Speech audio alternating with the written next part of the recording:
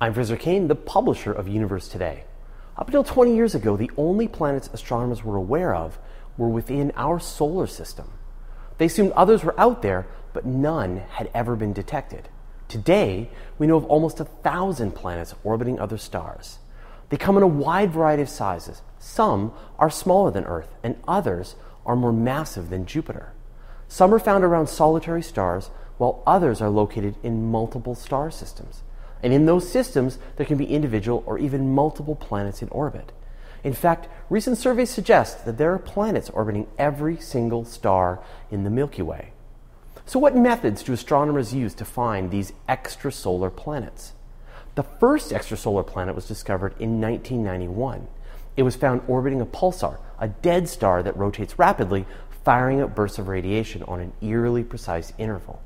As the planets orbit the pulsar, they pull it back and forth with their gravity. This slightly changes the wavelength of the radiation bursts streaming from the exotic star.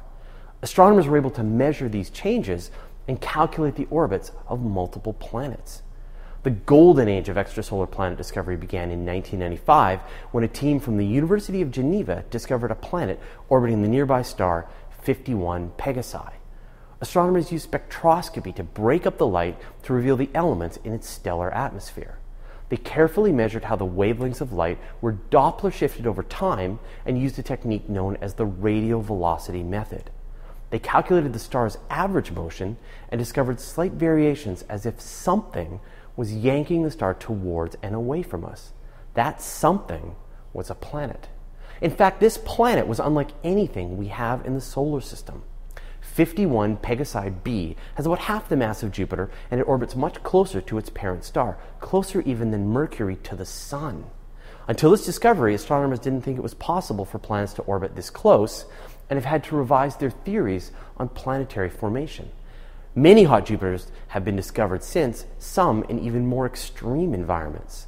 Another method astronomers use to find planets is called gravitational microlensing. It works by carefully measuring the brightness of one star as it passes in front of another. The foreground star acts like a lens, focusing light with its gravity and causing the star to brighten for a few hours. If the foreground star has planets, these will create a telltale spike in the light signature coming from the event. Amateur astronomers around the world participate in microlensing studies, imaging stars quickly when an event is announced. The most successful way of finding planets is the transit method. This is where telescopes measure the total amount of light coming from a star and detect a slight variation in brightness as a planet passes in front. Using this technique, NASA's Kepler mission has turned up thousands of candidate planets, including some less massive than Earth and others in the star's habitable zone.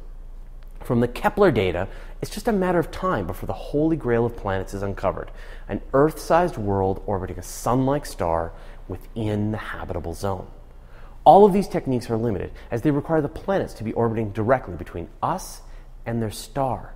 If the planets orbit above or below this plane, we just can't detect them. There is another method in the works that would unleash the discovery of extrasolar planets: coronagraphs. Imagine if you could block all the light from a star and only see the planets in orbit. This technique has been used for observing the sun's atmosphere, but requires a much more precision to see distant planets. One idea is to position a sunflower-shaped star shade in space, 125,000 kilometers away from the observing telescopes. This shade would just cover the star, dimming it by a factor of 10 billion. Light from the planets would leak around the edges. A sophisticated instrument could even study the atmospheres of these planets and possibly provide us with evidence of life. We're in an exciting time in the field of extrasolar planet research, and trust me, the clever astronomers are just getting started. Thanks for watching. You're listening to the audio edition of Universe Today. You can send us an email at info@universetoday.com, follow us on Twitter, Google+, or Facebook. And you can see the video version of everything on our YouTube channel.